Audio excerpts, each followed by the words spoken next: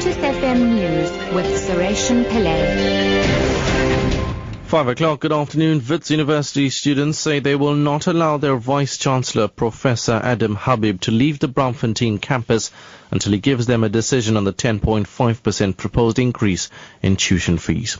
Habib arrived on campus this morning to address the students on the way forward with regard to their protest, which have entered their third day. All activities on campus have also been suspended. Sashin Naidu reports. Thousands of angry students say they plan on not letting their Vice-Chancellor, Professor Adam Habib, leave the campus until he gives them the answer that they want in terms of the proposed tuition increase for next year. Students are adamant that the proposed increase of 10.5% is too steep and they are refusing to pay. Protesters have forced Habib to sit on the floor in the middle of the campus's Senate House, surrounded by thousands of angry students. On several occasions, Habib tried to make a speedy exit with the help of campus security, but the students demanded that he stay put and listen to their concerns.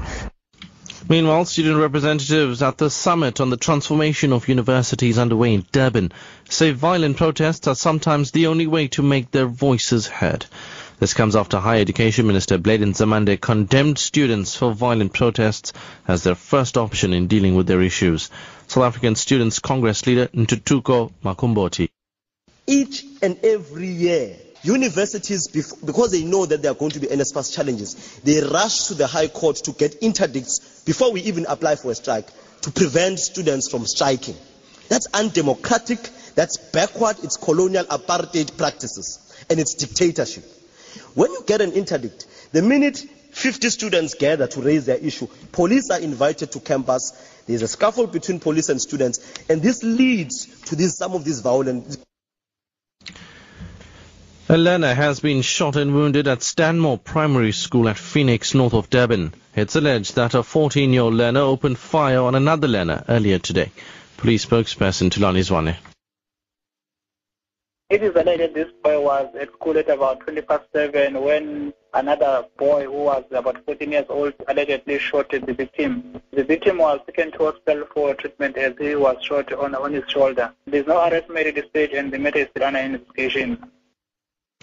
Parliament's Police Oversight Committee has heard that provincial commissioners and other SAPS senior officials might have misinformed the committee on the media statements issued in support of suspended National Police Commissioner Riah Phiyega. In July this year, the Board of Commissioners issued statements expressing their support for Phiyega shortly after the Marikana Commission was released. All commissioners were instructed to retract their support for Phiyega and apologize to Parliament and the President. The committee is now initiating an inquiry to establish the exact circumstances around the statements. The committee's content advisor, Irvin Kinnes. Yes, there's a difference. What they presented at the portfolio committee meeting isn't the full reflection. Some of it is there, but it's not the full reflection of what happened at that meeting at the Marikana School. Internationally, the Turkish President, Recep Tayyip Erdogan, has criticized the European Union for its handling of the refugee crisis hours after it offered concession to Turkey in return for action to stem the flow of migrants into Europe.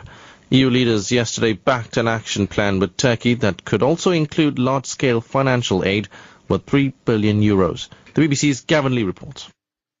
What they're asking of the Turkish government is effectively to shore up the border, to be Europe's policeman and stop the continuing flow of migrants across the Aegean into Greece. There are, in return, though, things that the Turkish government wants. They want to look at the idea of visa liberalisation in the next few years, the idea that Turkish citizens can travel around the Schengen area of Europe by 2016.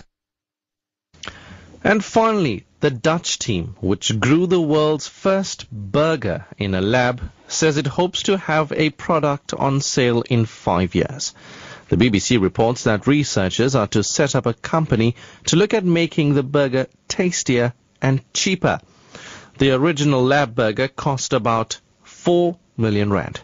But Maastricht University scientists say they're confident that they can make the lab burger much tastier and much cheaper, and also much less harmful to the environment than a typical beef burger.